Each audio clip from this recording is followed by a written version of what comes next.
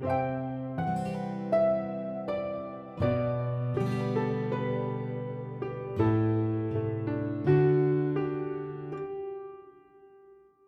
to BLHQ. I'm Stella Chu. And I'm Jenny Belly. We're two big Danmei fans, and this is season 2 of our weekly podcast where we talk about Scum Villain's self-saving system written by MXTX. We'll be deep diving into each chapter, discussing the story and our overall impressions. Beware, there's a lot of fangirling ahead. And if you enjoy our podcast, please consider supporting us on Patreon, where you can get unedited recordings and bonus episodes. Or you can follow us for free on Twitter at BLHQ Podcast. In a recap of last week's episode, Shenqing Cho and Luo Binghe reunite. Since Luo Binghe is not welcome on Sanchong Mountain, Shenqing Cho says that they can leave and go to where Luo Binghe is welcomed. He promises to never leave Luo Binghe again. And then we begin the bonus chapters, where Luo Binghe and Shenqing Cho return to the demon realm together. After being separated for days, Shenqing Cho finds an injured Luo Binghe and takes him to Qingjing Peak to heal. But this Luo Binghe turns out to be a fake who has taken advantage of Shenqing Cho's love. The real Luo Binghe arrives just in time. Shenqing Cho realizes that the Luo Binghe is fake because he doesn't have the scars that Shenqing Cho gave him. Yeah, the scars are the one that's on his chest from when he pushed him into the Endless Abyss, and a scar on his hand. Yes, he has the two. So now we're on to chapter 22. I mean, it's a follow-up from last week. It's a very long story where it's Bingmei versus Bingge, the ultimate showdown. Shenqing Cho grabs Luo Binghe's wrist and sees that the scar on his hand is still there and feels his heart stir. He asks, "What happened exactly? Where have you been these last 2 days? Why is he here?" Luo Binghe replies that a few days ago, he went into seclusion in the inner hall when suddenly Shinmo started glowing.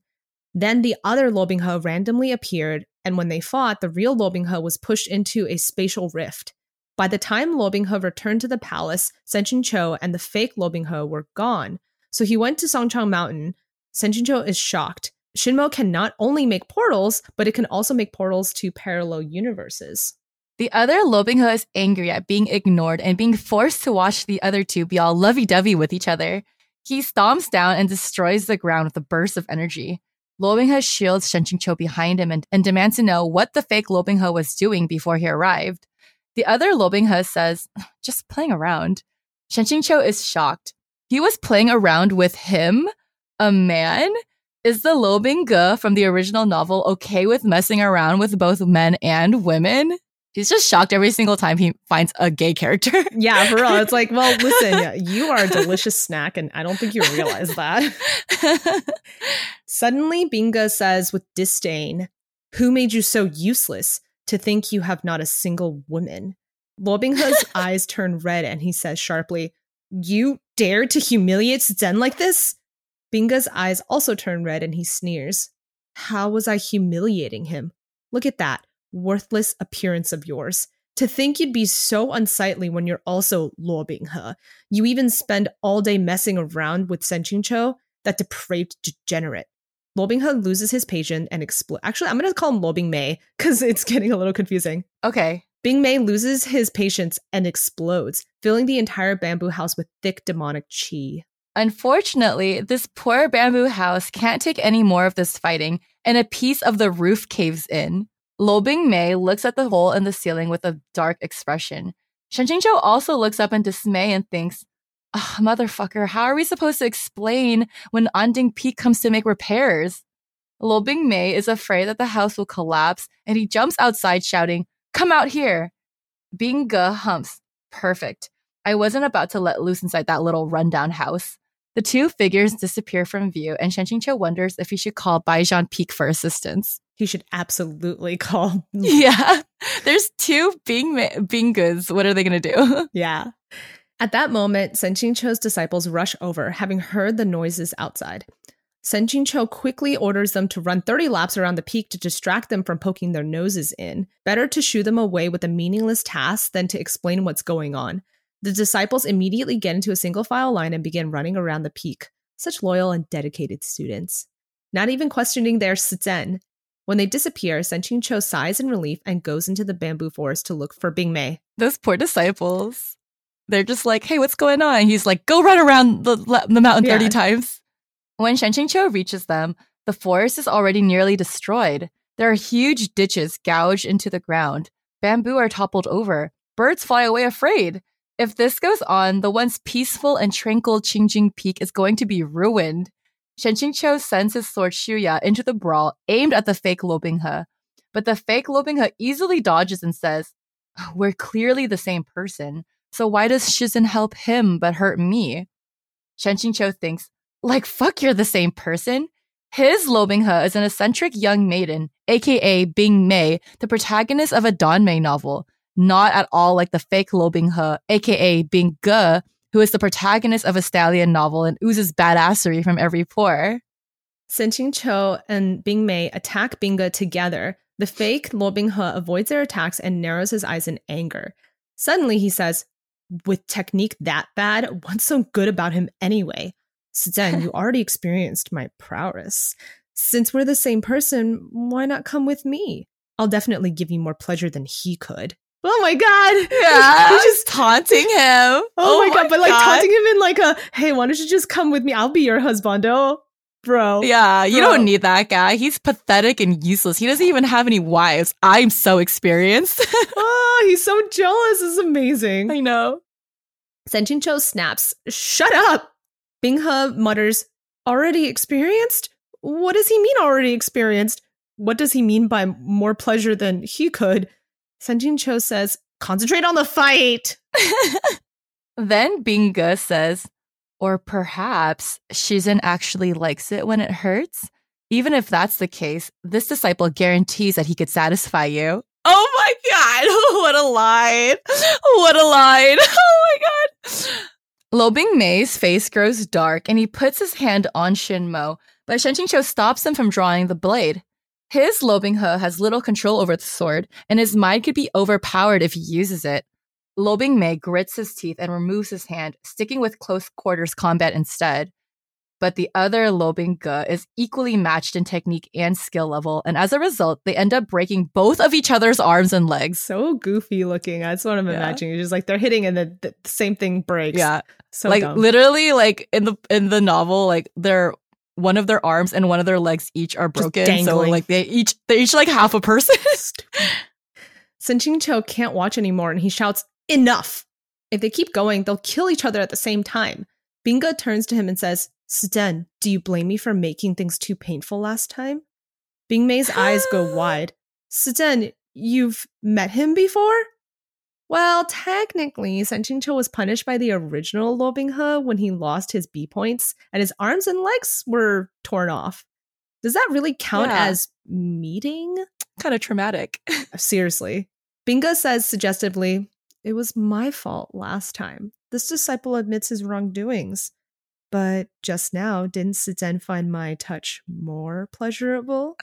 We're both your disciples, so how can you bear to treat me like this?" Oh, he's so sultry. Oh my god, he's so seductive. Yo, for real. Even when they were like, when he was like holding him in his lap and like making out with him, he was like, the Shen Qingqiu was like, how is he like so experienced? Like, how does he know how to push all my buttons? Oh my god. Oh my god. Yo, for real. Wow. It's obvious that he's saying all these things to distract Bing Mei from fighting. Shen Qingqiu snaps back, "It wasn't pleasurable in the slightest." But as soon as he says that, he suddenly feels a powerful heat in his belly. It's the heavenly demon blood. The fake Lo Binghe is able to manipulate the blood mites in his body. Pain spreads from his stomach to his entire body, and Shen Qingqiu is unable to keep fighting. Bing Mei uses his powers to suppress the blood, and while he's distracted, the fake Lo Binghe snatches Shin Mo away. What an unfortunate use of the blood parasites. He should have used it for other things. Other kinds of It could evil. be used for there's so many uses for the blood mites. You could have used it to make him horny. Yeah. Yeah, that would have been hilarious. Like, both Lo Binghes are able to control the same blood in Shen Qingqiu's body because they're both technically his blood. So it's just all fighting each other in his body. Yo, like, if Lo Binghe wanted an advantage in this fight right now, all he would have to do is use the blood mites to like tingle Zhen like all the way like from his head to his toes. And then what would Bing Mei do? Bing Mei would be like, "Wait, stop that. Hold on. Well, it's not hurting him." So like I'm just imagining My brain. He's Okay, like, okay. no one else is allowed to give him pleasure but me. He'd be so he doesn't jealous. even know how to. Fucking Yeah, he Bing doesn't. Mei. He doesn't know what's going on. Binga smiles at them with bloodthirst excitement. He's about to draw the sword when Senjin-cho says coldly, "Don't celebrate too early. Look above you." He makes a hand seal and snaps his fingers, causing hundreds of bamboo leaves to fall from the sky. Each is razor sharp, drawing blood. The fake Lo Binghe tries to dodge, but there's so many leaves in the forest he can't avoid them all. Bing Mei manages to strike the fake Lo Binghe in the chest. Binga stumbles back in disbelief. Since he's come of age, he's never allowed anyone to push him, refusing to be abused and beaten ever again. Like, we have to think about this from the fake Lo Binghe's perspective, because literally ever since he got pushed into the abyss, he came back like super badass, and no one has ever been able to hit him. Like, he was like super overpowered. So this is the first time he's gotten hit ever since he like came back from the endless abyss.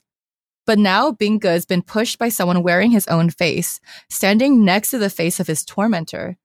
The face that reminds him of the hot tea spilled on his head, the cold woodshed, the relentless beatings, the verbal abuse, all the humiliations he suffered. He watches Senjin-cho fret over Lo Binghe's hand and says, "Why did you fight him head on? And you kept fighting even though you knew your arm was broken. Don't be so reckless next time." Instead of scolding, he sounds heartbroken and upset on Bing Mei's behalf. This is so unfair. Binga glares at the two of them standing together. He is also Lo Binghe, so how come he didn't get to meet this version of Senjin-cho? How come he had to meet a Senjin-cho that was rotten, vindictive, petty, and jealous to the core? Why? It's so sad. It's so sad. His life was suffering. He never met someone who like healed him all the way. Even though he has like billions of wives, like none of them healed him. No one cared about him in this way. They depended on him. Like they were like, take care of me.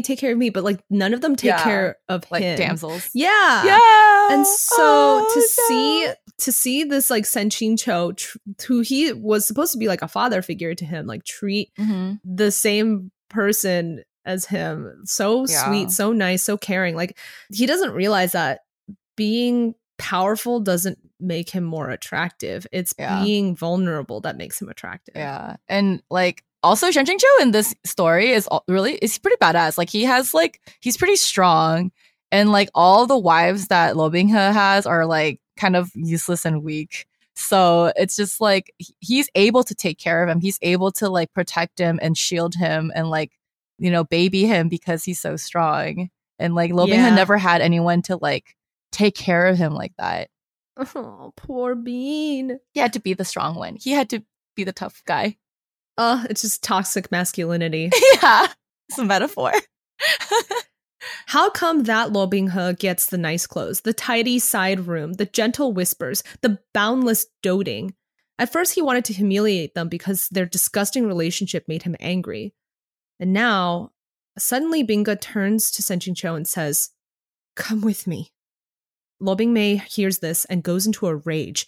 "What did you say?" Senjin-cho pushes down on Bingmei to calm him down. He's thinking about how to deal with this. When Binga suddenly unsheaths Shinmo and slashes down, opening a portal, immediately he jumps through. The portal closes up behind him, and just like that, he's gone. Because he couldn't handle it.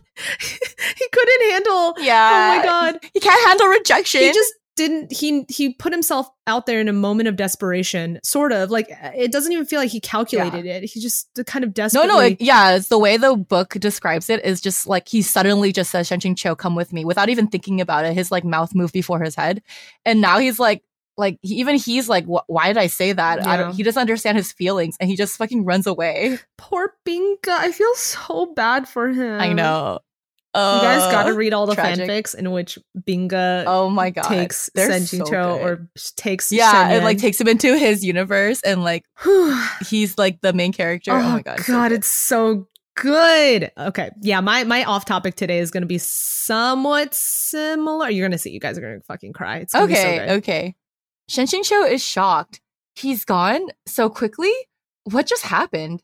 Senjin-cho tells Lo Binghe to destroy Shinmo immediately. It's too dangerous to keep around. Lo Binghe nods, and Senjin-cho supports him as they walk out of the forest. But a few steps in, Lo Binghe says mournfully, Shizen, is my technique really that awful? Yes. Well, to be completely honest, it is really awful. Kissing, touching, rolling around, he really has no technique. And when it comes to the pa, well, Shenjing-cho has no other point of reference, but judging from how awful the other stuff is, that's pretty awful too. But obviously, Shenjing-cho can't just say any of that, so he replies, not really. Lobingha's face goes gloomy. Dude, the original sex that they had at the end of the book was so bad. They so wouldn't awkward. try. He like bit him all over. He wasn't even conscious. Gnawing on him. Oh my God. It was so bad, you guys. And what's funny is that you'd think that in some of these fantasy books, they would actually end up having like really great like fantasy sex. But Scum Villain is like the epitome of terrible sex. No, it's just tragic. And it's also like meant to be part of like the comedic relief because it's like Binghe is so obsessed with him, wants to like have sex with him all the time, is like just clamoring and sticky disciple. But like he has no idea what he's doing, even though like originally he's supposed to be like god of sex. This Binghe has like no idea what to do. He's just super virgin. And so that's like that's where like the ironic comedy comes in. Shenjing-cho tries to reassure him. After all, you don't have much experience. Binghe has been with hundreds of women. Bingmei has only been with him. Seeing how depressed Bingmei looks, Shenjing-cho tries to cheer him up. This master will treat your arm and leg first. And once they're healed, we can do some exploring. How about that? Bingmei looks up. Really? Shenjing-cho calmly pats his head. Treatment first. Bingmei nods, and then with 2 cracks, he slots his arm and leg back into place. I'm healed. So then, let's go do some exploring. Just fixed himself immediately. Like, all right, you want me to heal? I'm healed. Let's go. Let's go have sex now, please. Oh yeah, basically. Woo! All right, so the next few paragraphs is going to be about sex. Just content trigger warning. But it's not going to be bad sex. It's going to be like mediocre sex. It's mediocre sex. And like, I think this is the only... Actually, no. In Morazushi, they also have some explicit stuff. It's literally only Heaven's Official doesn't have any explicit stuff. But yeah. When we get to the Morazushi extra chapters, I'm like so excited. they're so explicit. So spicy. Oh my God. It's the best. But back at the bamboo house, the roof still has a large hole, and Shenjing-cho can see the sky through it while laying on his back. Lobinghe lies on top of him, licking and kissing his throat. But Shenjing-cho is too distracted by the hole, and he says, how about we change locations? Lobinghe says, no changing. Let's do it here, in the bamboo house. The bamboo house is very special to him. So Shenjing-cho concedes and removes his robes. Lobinghe also undresses his outer and inner robes. Shenjing-cho feels a bit embarrassed and cold from the wind blowing in through the roof, but Lobinghe doesn't seem embarrassed at all. He kneels between Shenjing-cho's legs. The last time they did it on Maigu Ridge, Lobinghe doesn't remember much of what happened because he was in a daze. He only remembers the disastrous aftermath and is desperate to put on a good performance now. But he has no idea how to go about it. Shenjing-cho sees his hesitation and sighs in pity. Taking the initiative, he reaches down to undo Lobinghe's pants. But when he sees that enormous heavenly pillar, all thoughts of pity fly out of his head. The sheer size, Shenjing-cho says, absolutely not. Lobinghe whines, Sudan, you promised. How did that thing even fit inside him last time? How was he alive? Oh my God. When I read this, my imagination was just like, it plops out and like almost hits him in the face. Heavy. Yeah. Have you guys seen the Twitter meme where it's like it shows like the different lengths according to a person's stomach? Like there's like a ruler. Oh my God. And Lobinghe like hits like way above the belly button. It's like that's impossible. Sweet poor butthole of Shenjing-cho. Shenjing-cho offers to use his hands first. Maybe it'll deflate a little bit. Okay. That's not how that works. Oh my God, I can't read this with a straight face. Oh my God. He's never done this before, so he grabs at it too tightly. Lobinghe yelps in pain, and Shenjing-cho quickly loosens his hand, slowly beginning to move. But the more he moves, the more alarmed he becomes. This thing doesn't look like it belongs to a human, and even after moving for a long time, only a tiny trickle of white fluid releases, with no intention of further release. It won't go down. It won't surrender. If anything, it's gotten bigger. Shen Qingqiu begins to panic. It's hilarious. Like, that's such a good line. Sex. It won't go down. It won't surrender. Panic. So ridiculous. What do I do with this thing? It's so big. It's too big. Noticing Sen Qingqiu's facial expression, Lo Binghe suggests that Sen Qingqiu do it instead. He's afraid of hurting Suzhen again, so isn't it better if Suzhen did it to him? Did it to him as in put it in Lo Binghe. Yeah. He was like, why don't we just switch who puts it in? I agree. I really think that should have been the whole thing at the beginning. Like, Binghe is definitely the bottom of their relationship. Yeah. Well, yep. He's about to lie down when Sen Qingqiu quickly says, no, it would be best if you do it.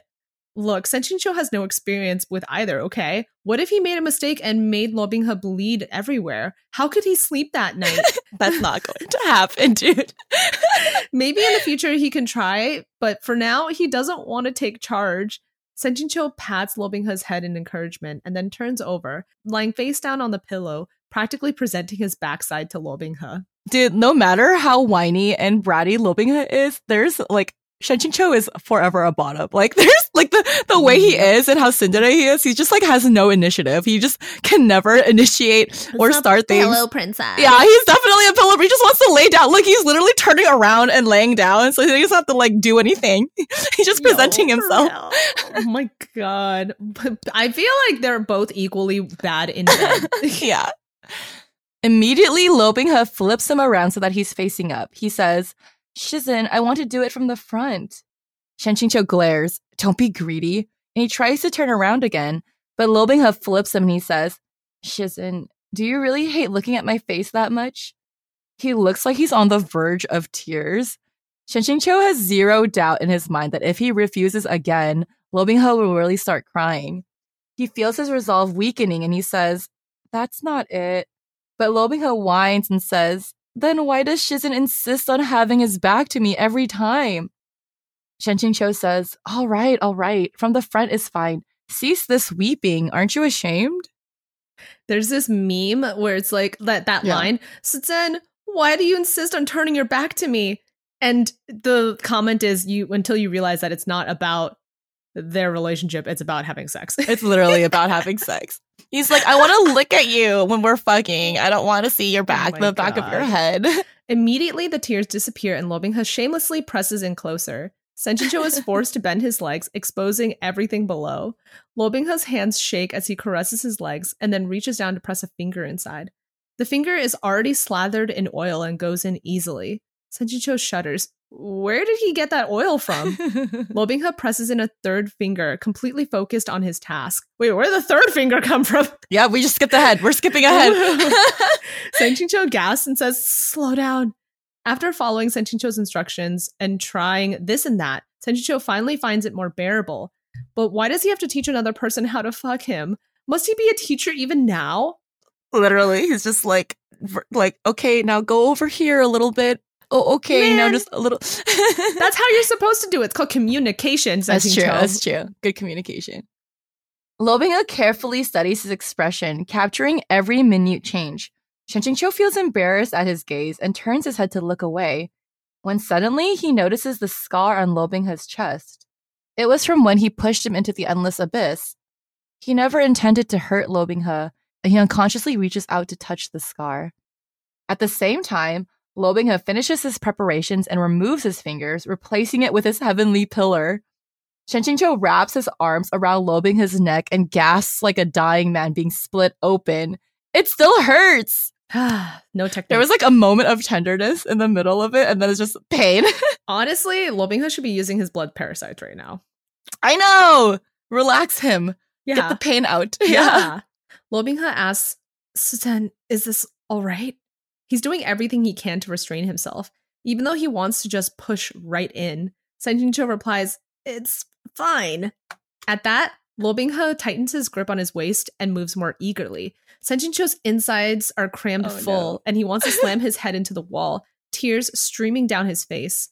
When Lo Binghe sees him crying, he starts to cry too, so the both of them are now crying. They're just crying. Sen Qingqiu feels tears fall onto his cheeks, and he's speechless. What the hell is Lo Binghe crying for? Lo Binghe says in a trembling voice, I'm sorry, I hurt Seten again. It's because this disciple is too stupid. Senshinjo doesn't even know how to reply. They're literally crying at each other. What kind of situation is this? Oh my god, this is so funny. I'm like dying right now. It's like the worst sex. I'm like, my face is just hurts from all the laughing. No, for real. Shenqingqiu ignores his pain and kisses Lo Binghe's eyes and cheeks. He says, I'm fine. It doesn't hurt that much. Everyone experiences moments in which they are less capable. Go on. He's like encouraging him. He's like, it's fine. Everything is fine. You're fine. God, he's so he's nice. so stupid. He's a fucking victim. He doesn't realize. Lo Binghe says sadly, I'll pull out. Shenqingqiu thinks, absolutely not. If they stop right now, they'll end up with permanent mental trauma. A brief pain is better than that. Shenqingqiu decides to take the lead and pushes Lo Binghe down, sitting on top of him. This change in position causes him to plunge all the way down in one go. The tip feels like it's being pressed into his stomach, almost making him throw up. Oh no. That's not how it's supposed to feel, but okay, Senshinjo. Went in too hard, too fast. Senshinjo thinks that technically Lo Binghe didn't come last time, so it doesn't really count as losing his virginity. That's not how that works, Shenqingqiu. Oh holy fuck, you're so stupid. So dumb. You're so stupid. This time, he's determined to help Lo Binghe get that far. He manages to sit up a little, and that movement causes Lo Binghe's pillar to hit a bundle of nerves that takes him by surprise. Okay, just anatomy lesson for everyone. The bundle of nerves that he's talking about is like 2 inches in. It does not require 10 inches of heavenly pillar, okay? No, it doesn't. But the pillar is so big that it's touching everything. Yeah. It's touching it's touching everywhere. God, oh my god. His arms go weak, and he collapses forward, and Lo Binghe catches him. Lo Binghe asks, Seten, does it stop hurting when I touch there? Well, not only did it stop hurting, it felt really good. Senshinjo doesn't have the strength to move again, so Lo Binghe holds his hips and lifts them up and down, aiming for that spot. Shenqingqiu can't hold back, and he gasps. Now that Lo Binghe found the key, he goes on the offensive.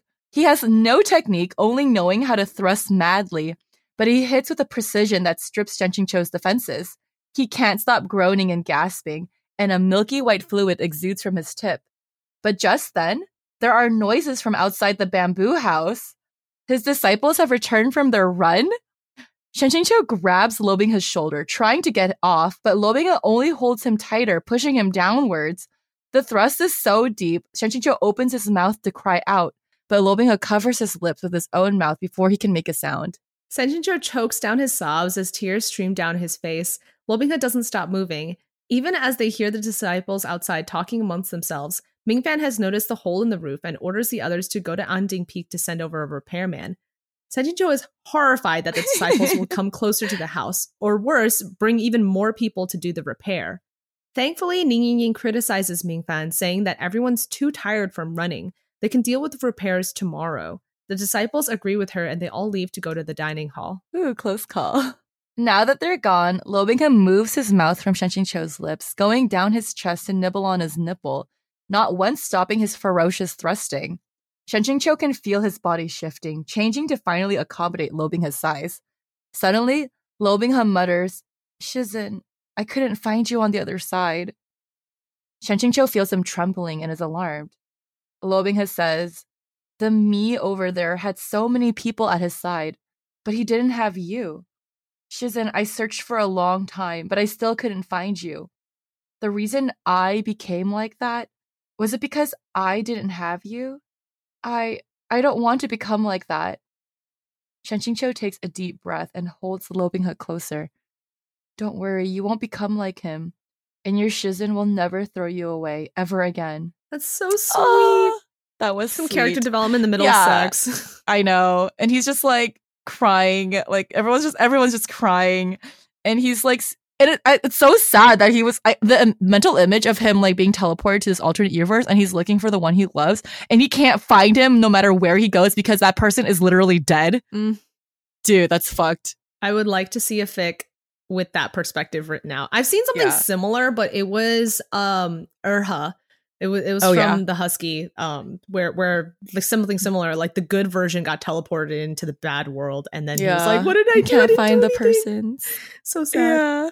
Senjin Cho knows that demons have incredible stamina, and of course, male leads in fiction also have incredible stamina. But someone who has both demonic blood and is the male lead, Senjin Cho was not mentally prepared for this. By the time Lo Bing-he finally comes, Senjin Cho is in a daze, only coming back to his senses when he feels a flood of hot fluids spilling inside of him. At this point, he doesn't care about lack of condoms or cleaning up or whether or not it's okay to come inside him. He just wants to fucking sleep. They don't have condoms in this world. Nope. Lo Bing-he reluctantly pulls out and then bends down to relieve Senjin Cho too. But even after being jerked off and coming twice, Senjin Cho just wants to fucking go to sleep. At the end, Lo Bing-he asks how it was, and Senjin Cho replies, "Awful." But Lo Bing-he isn't sad, and he says happily, "Ah, yes, it was awful, unacceptably awful. Because it was simply awful, this disciple requests that his shizun assist him with further exploration." Well then. Well, the end of that chapter. Yeah, I'm sorry if you weren't expecting this level of straight up sex, bro. Oh my god. We took a turn from like all the drama of the previous chapters. Yeah, it was just porn semi-plot. Yeah, there was one paragraph of plot, just one single paragraph. There was some tender character development. Oh man. Yeah. Oh man. It's funny though, I will say, like, we keep going to these we keep reading fan fiction because writers, especially like Western writers, always have just way better sex. Way better. Yeah, they're more descriptive and detailed, especially the really good ones. Yes, and they understand anatomy better. They understand how gay sex works better. Yeah, there's always like a huge range of fanfics that are like completely like fantasy, La La Land, doesn't make any sense. It's just like, this guy is coming like 50 times. Wow. Yeah. Versus like the super hyper realistic, like there's preparation and there's like a lot of detail, and the sex scenes are like literally like 3 chapters long. Like, yes. It's just like there's like a huge difference between. There's such a big range, but like everything's good. I love fanfic so much. Yes, this is exactly why we are obsessed with fan. We are a Danmei and fanfic pretty much. This is now a fanfic podcast. So welcome. Oh man. All right, so let's move on to chapter 23, and this is a different like side story. These are all episodic. This one's called Recalling an Experience of Fighting Succubi with Great Master Liu. So it's where Lu Qingge is like the main character of this. So this is my favorite. Oh, I love this one so much. This is so good. This is so funny. Good. It's so funny. This story takes place sometime after Senjin Cho has kicked Lo Bing-he into the abyss. Yeah, so we're in a flashback. Senjin Cho and Lu Qingge are walking along a narrow mountain path, but Lu Qingge looks angry, walking ahead of Senjin Cho and ignoring him. Senjin Cho insists that he can take care of this request to deal with succubi on his own. Lu Qingge doesn't have to force himself to tag along. But Lu Qingge replies that the last time he went on his own to take care of a request, he went missing for a whole month. So I love this intro because it kind of gives you an insight on what the fuck Senjin Cho was up to during the Endless Abyss situation, because in the original novel, they kind of like, oh yeah, Senjin Cho was really sad. And then the next chapter, like, and then they go into the city with the plague. So they kind of just like gloss over like Senjin Cho's adventures while Lo Bing-he is missing. And the story just only picks up after Lo Bing-he returns. So this is like during the time when Lo Bing-he is stuck in the abyss and Senjin Cho's kind of like sad about it, but he's still like a cultivator, so he still has to like go on missions and stuff, but he still has the without a cure thing. So Lu Qingge is always like worried about him and like scared that he's gonna like die or go missing. So he's always like bringing himself along even though he doesn't have to. I love that he brings himself along. Senjin Cho insists that he's fine on his own, and even if his without a cure curse acts up, he can just return to Sangcheng Mountain for treatment. There is no need for Lu Qingge to chase after him. Lu Qingge replies that he's not chasing him. He was ordered by Yue Qingyuan to come too. Senjin Cho replies that he's only looking out for him because he heard rumors that these succubi adore beautiful men who are full of vigor. Lu Qingge will surely be their target. But Lu Qingge humps in dismissal when suddenly a stream of enchanting songs begin to echo down the valley. The two of them find themselves at the entrance to a cave. There are 10 pretty servant girls among the grass and flowers, all beautiful and young. They call out, "Who are you, newcomers?" Before Senchincho can reply, Luchinga unsheaths his sword and sends out 2 ferocious sword glares. The girls shriek and run into the bushes. These poor succubi are still young and have never experienced such violent treatment. Immediately, they begin to cry. Shenqingqiu covers his ears from the wailing and says, Shiri, you have absolutely no idea how to treat women gently. Luchinga says irritatedly, there's no need to be gentle with monsters. Hurry up and fight, then we can go back. Suddenly, a voice comes from within the cave. These 2 immortal masters are so rude. Exactly how have my girls wronged you to warrant such an awful scare? A woman wearing green emerges from the cave. The girls cry out, Madam Mei Yin, this cultivator's scary. He's bullying us. He's just so stupid. He just fucking attacks immediately without asking any questions. Yeah, just like, what the fuck? So random. He's like, women, get out of here. Fight them. Murder them. Senchincho remembers Madame Mei Yin from the original novels. She was a powerful succubus who had an affair with Lo Binghe. Normally, Senchincho avoids women that belong to Lo Binghe's harem, but he's okay making an exception in this case. Firstly, the old couple who requested his help were too heartbreaking to ignore. Their only son was bewitched by a succubus, and his soul was stolen away. Secondly, Madame Mei Yin has multiple lovers, and her affair with Lo Binghe was only a one-night stand. So, technically, she isn't a wife in his harem. This is when he was still avoiding all these women. He's just like, no, I can't fuck any girls ever. I can't talk to any girls. They all belong to Lo Binghe. Yeah, because Lo Binghe will take revenge on me. Yeah. Luchinga has no interest in talking with women, and he turns his head away, ignoring her. Shenqingqiu coughs. My shitty isn't used to engaging with outsiders. Madame Mei Yin says, my girls here are young and ignorant. I apologize if they offended you. But we only just finished building this place, and what a greeting you've given us, collapsing the door so terribly. Shenqingqiu tries to be diplomatic. We didn't mean to damage your place of residence. Please excuse our rudeness. But we've come on behalf of the Huang family at the foot of the mountain. They wish for you to release young Master Huang. Madame Mei Yin says, oh, a young Master Huang? I've met so many young masters named Huang. If not 10, then at least 8 or so. Which young Master Huang could these immortal masters be asking after? Luchinga sneers, release them all. That will suffice. Madame Mei Yin looks troubled. It's not that I don't want to release him, but he himself insists on staying and won't go home. There's nothing I can do about that. Luchinga snorts. Senchincho says, even so, could you at least bring him here? We'll figure out the rest ourselves. Madame Mei Yin invites the 2 of them inside instead, then turns around and goes inside leisurely. Shenqingqiu follows after her and whispers to Luchinga, she doesn't intend to bring him out, nor will she let us go. Shenqingqiu decides that in this situation, it's better to play along instead of starting a fight. They enter a large, flowery cavern. 12 elegant maids stand in 2 lines with gentle smiles. Madame Mei Yin sits at the table and says that she sent for young Master Huang. So in the meantime, would the 2 of them like a drink? Senchinqiu knows that no matter what he does, she'll try and pull a trick, so he agrees to drink, completely unconcerned. Madame Mei Yin pours them wine while gazing at Luchinga with a sultry expression. But the more she looks, the more he ignores her, even rolling his eyes. Senchinqiu watches the 2 of them with excitement. Madame Mei Yin has strong preferences for pretty boy faces, exactly like that of Luchinga and Lo Binghe. Now that she's interested in Luchinga, Senchinqiu is curious to see how he'll escape her demonic clutches. He's literally just watching and eating popcorn from the sidelines. Like, once Madame Mei Yin finds her target, she'll do everything she can, harassing him remorselessly until she can pin him down and have her way with him. Shenqingqiu is criminally looking forward to what kind of face Luchinga will make. A few seconds later, Madame Mei Yin glances at Luchinga shyly and says, does this one have a cultivation partner? Wow, how direct! No one has ever asked Luchinga such a question before. He looks shocked and dumbfounded, as if unsure he heard it right, and he glances at Shenqingqiu. Shenqingqiu has never seen Luchinga look so outraged in disbelief. He feels a wave of hysterical laughter surging up, but he manages to keep a straight face, even though his hand trembles as he uses a fan to cover his mouth. He replies to Luchinga, no, he doesn't. Madame Mei Yin says, why not? With such a striking appearance, how can it be that no woman has fallen for him? I don't believe it. Senchinqiu nods, I'm curious too.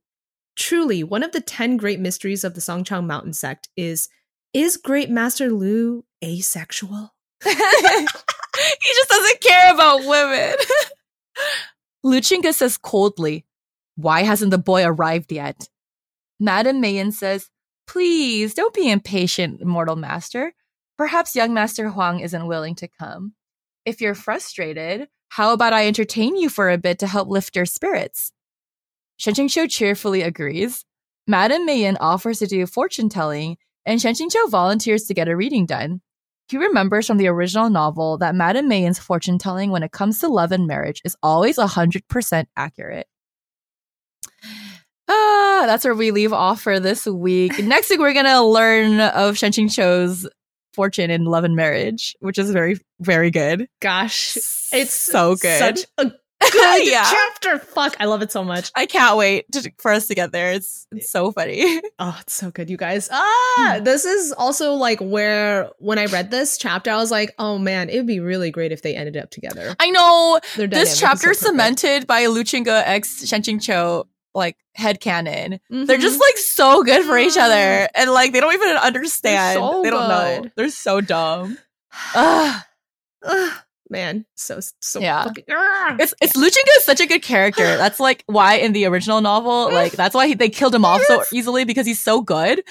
And they were like, no, Lo Binghe can't have anyone like counter him for protagonist energy, so they had to like kill Luchinga off. But like he's so good. Bullshit. Yeah. Oh my god. Dumb author. Dumb author. Oh, so good. Let's talk about our off topics today. Yeah. Okay, let me pull mine up. Unless you want to go first. Yeah. I can go first. So mine is a Scum villain fanfic. It's called Shattered Mind, Shattered Spirit by Skolo Mansfan. And it's let me read you the summary. Huanghua Palace punishes Sen Qingqiu for his water prison escape attempt by sealing his mind. Under the strain, Sen Qingqiu fractures. Sen Yuan is broken, and Xiaozhou wakes up. So it's basically a story of how Sen Qingqiu gets lobotomized, and it's so he like loses his entire self, and Lo Binghe regrets it majorly. But also Xiaozhou comes into play. Here's a little excerpt from it. Zhen sat there, perfectly poised, the picture of elegant beauty. Dark eyelashes brushed his cheeks as he gazed demurely downward. His jade eyes were dull, with no spark of the life Binghe's Zhen had. His still, slack face was almost lifeless. Zhen would obey any command without question or thought, a mindless slave. Oh no. Full of regret, Binghe had tried to remove the mark that, lobotomized him.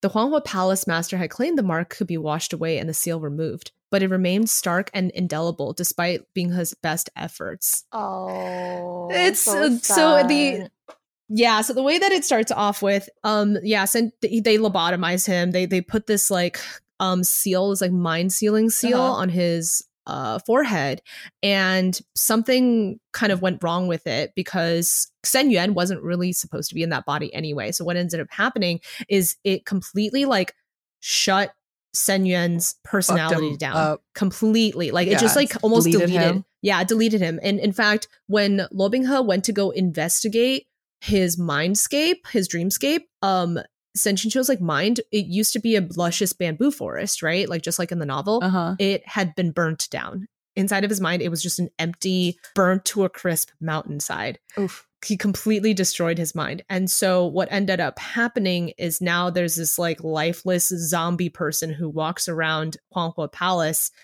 not really existing. He just kind of just drifts around. And Lo Binghe is super distressed by this. And then it changes perspective to Xiaozhou's perspective. Xiaozhou is the original Sen Qingqiu without any of the memories past the Chou Manor.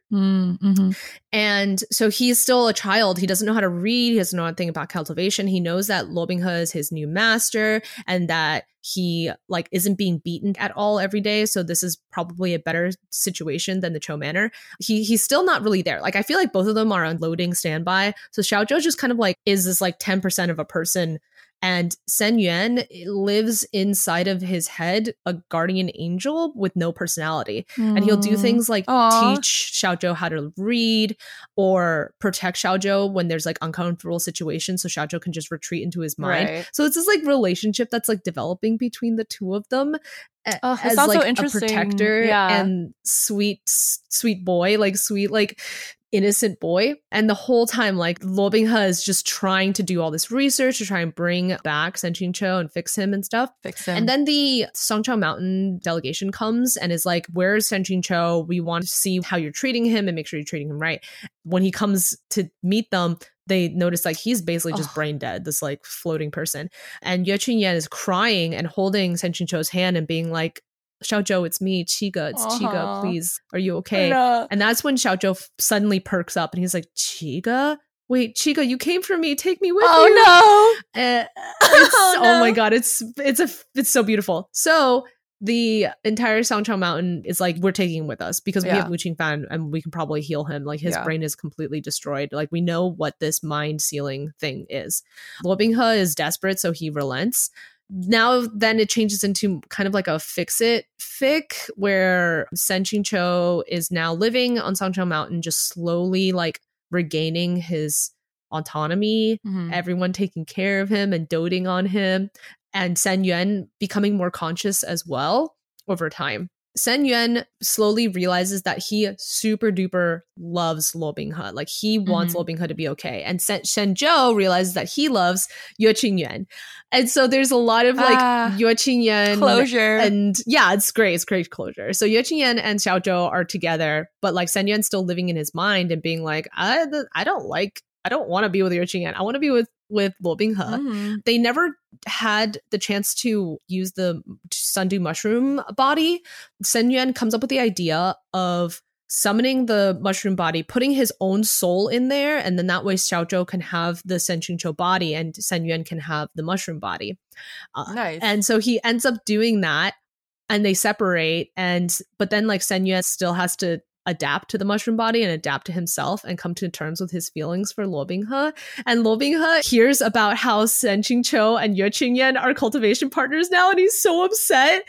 And he doesn't realize that like Sen Yuan had separated the bodies. And so he just like is just depressed, so sad and depressed. And Sen Yuan finally seeks him out and like tells him how he feels. And, you know, it ends up with like a nice like ending. And it talks about how the bamboo forest is finally back and has grown and is all lush. Aww. Yeah. It's a good fic. It starts good That's angst. good. That sounds really good. I would love to read that one. Yeah. Yeah. And then it like has so much healing. We love a good healing fic.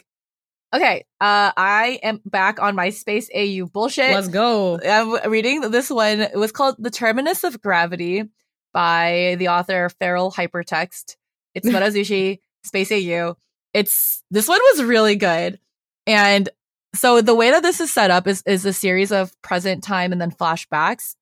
And in the present, we see that Lanzhan is on a journey. He's like prepping up his like space shuttle to fly to like a different planetary system. Like they're all in the planetary system. Basically, like the Lan clan is a planet. The Yunmeng Jiang clan is like a planet. So all the different clans in the like the canon text are like different planet systems. And we see that Lanzhan, basically, there was like a big Sunshot campaign war with the Wens when their planet was trying to like take all the resources from all the other planets. And it resulted in a war in which the Wen planet got destroyed and blew up. And all the resulting like planet bits, asteroid blitz, like kind of like fucked up the moon systems and the other planets around it. It was like of the gravitational pull. So like the entire planetary system is like healing from a big war, and Lanzhan is on the way to a completely like different planetary system, like out of their solar system. And then it flashes back to the first time he meets Wei Ying, when they're at school, and basically Wei Ying is like trying to like, it's like after hours, and Wei Ying is trying to reprogram, like steal a space shuttle to go to the moon in the cloud recesses, where so the cloud recesses has a single moon, which is basically the what's the name of it? Kai town is like a moon, and it's like full of like lush it's like full of trading. It's full of lush resources. It's like habitable. And they're like famous for their wine and stuff. So Wei Ying is trying to like, it's like the first night before school starts, and he's like trying to sneak into a space shuttle for like an illegal trip to the moon off the planet so that he can like explore Kai before he like school starts. And Lanjan like catches him. He's like, what are you doing? You're not allowed to do that. You come with me, you're gonna get disciplined. And Lanjan's like, nope, too late. And he like pulls him in, and Lanjan and Wei Ying end up like, the space shuttle is already like launching, and he has to like strap in, and they're like, yeah, I guess we're going to go to Kai moon. This is awesome. Aren't you excited? This is gonna be so much fun. And Lanjan's like, oh fuck, I am in trouble. I'm gonna get like, my uncle's gonna punish me. Like, we should not be doing this. They have log records of when these shuttles go out. Like, we're against so much shit. But then they end up having like a really fun time. And this is like when Lanjan like starts falling in love with Wei Ying, because he's full of life, and he like wants to do, like, he's so used to like everyone being like so strict and like boring and like following the rules, and like this is the first time he's met someone who is like, you know, doing whatever he wants to do, but he's also like really, really smart. And like, so like Wei Ying is like falling in love with him like from the beginning of school, very similar to like the canon. And then it goes into a flashback of like after the war ends. Wei Ying is actually like a fugitive, and he's like wanted by everyone because everyone thinks that he made the bomb or the weapon that blew up the Wen planet. And so all those planet bits that like drifted into the other planets and like caused like literally like people's like a whole moons have gotten destroyed because like the gravitational pull caused them to collide with each other. And so there's just like a shit ton of like space debris and like asteroids and chunks of planet just like drifting through space, causing like collisions with other planets.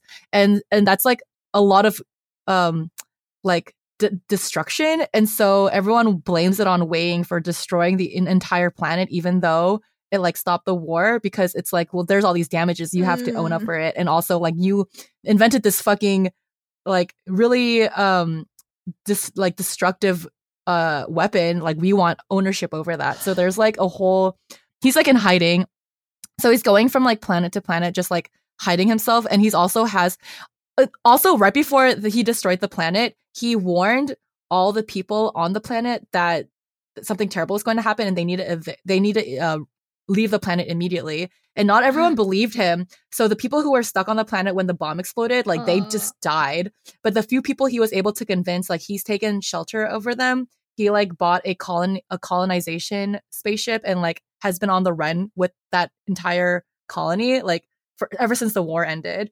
But it's not in good shape because like it's a really old ship, and he's not allowed to like go to a repair shop and buy stuff. So he's doing like, you know, black market stuff. But Lanjan is been in charge of like fixing broken technology on different like planets and moons ever since like the war ended, because he just wants to help people. So he's been like trying to like help societies like gain control over themselves again and like fix the destruction. And he sees Wei Ying's ship on the dock leaving as he's landing, and he's like oh my god, I just missed him. But Wei Ying had seen Lanjan's ship coming, so he left him a little a box, and the box has a voice memo in it.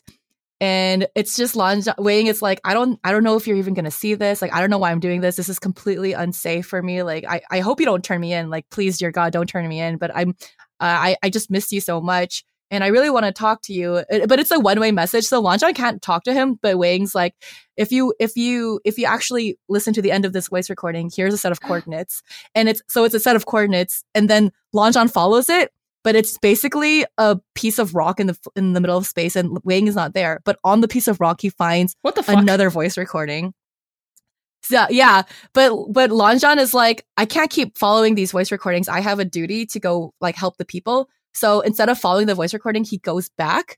But like later on, he listens to it, and then he hears the new coordinates. So like basically over a series of years, he goes to the coordinates, finds a recording, and then goes help the people around him. And then he goes to those coordinates, which goes to another coordinate. So it's like a series of like voice Wayne. memos to coordinates. And like, I know, but Wang is because he's afraid of Lanjan to like talking. He's like afraid of like talking to him, or like he's afraid that Lanjan is going to like arrest him or like whatever, like has bad intentions.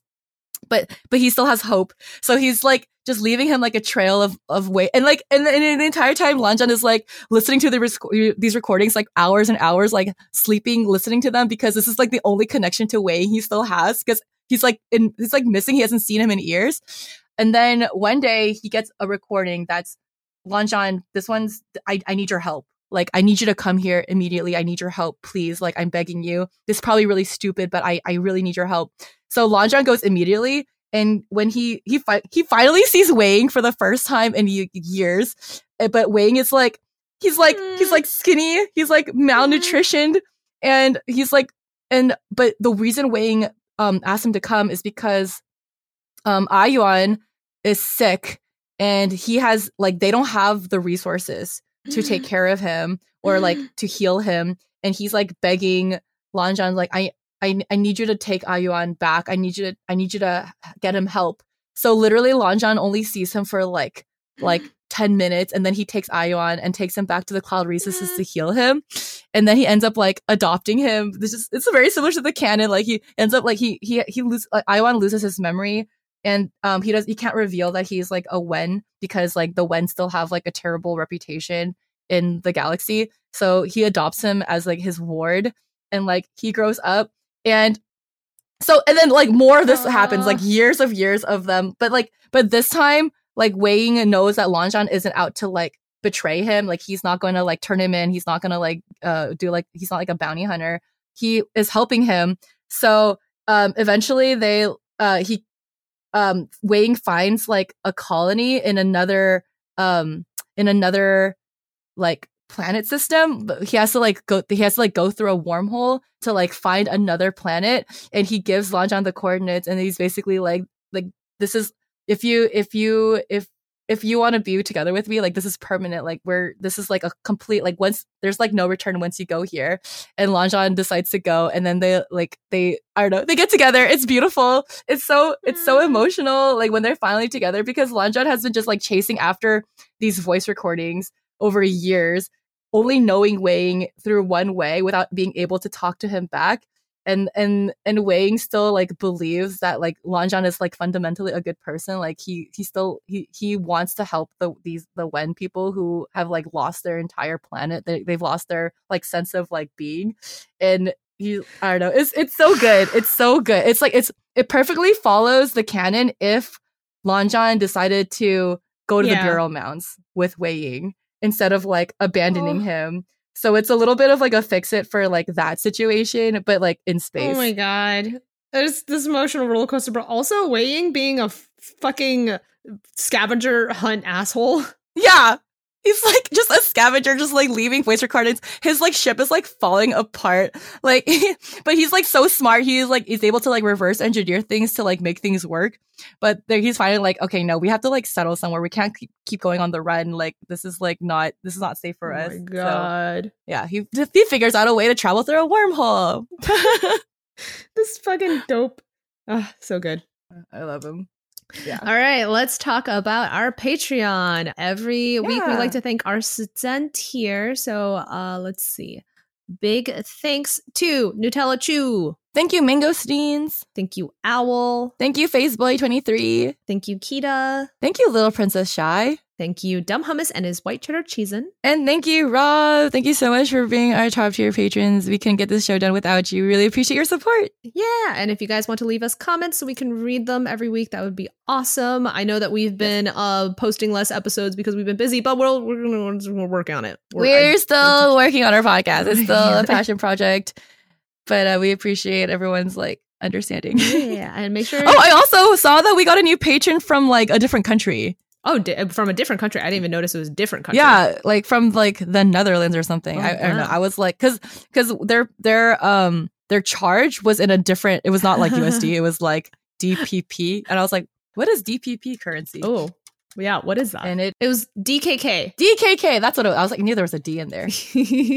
Yeah.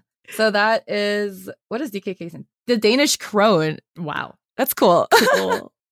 All right, you have a quote for today? I underlined it. Yeah, you did. You underlined it. Let me go look for it. And remember, as Binga said, or perhaps Shizen actually likes it when it hurts. Even if that's the case, this disciple guarantees that he could satisfy you. Bingmei doesn't know what to do. Doesn't. We gotta go with Binga. Yeah. All right, guys. See you next week. Bye.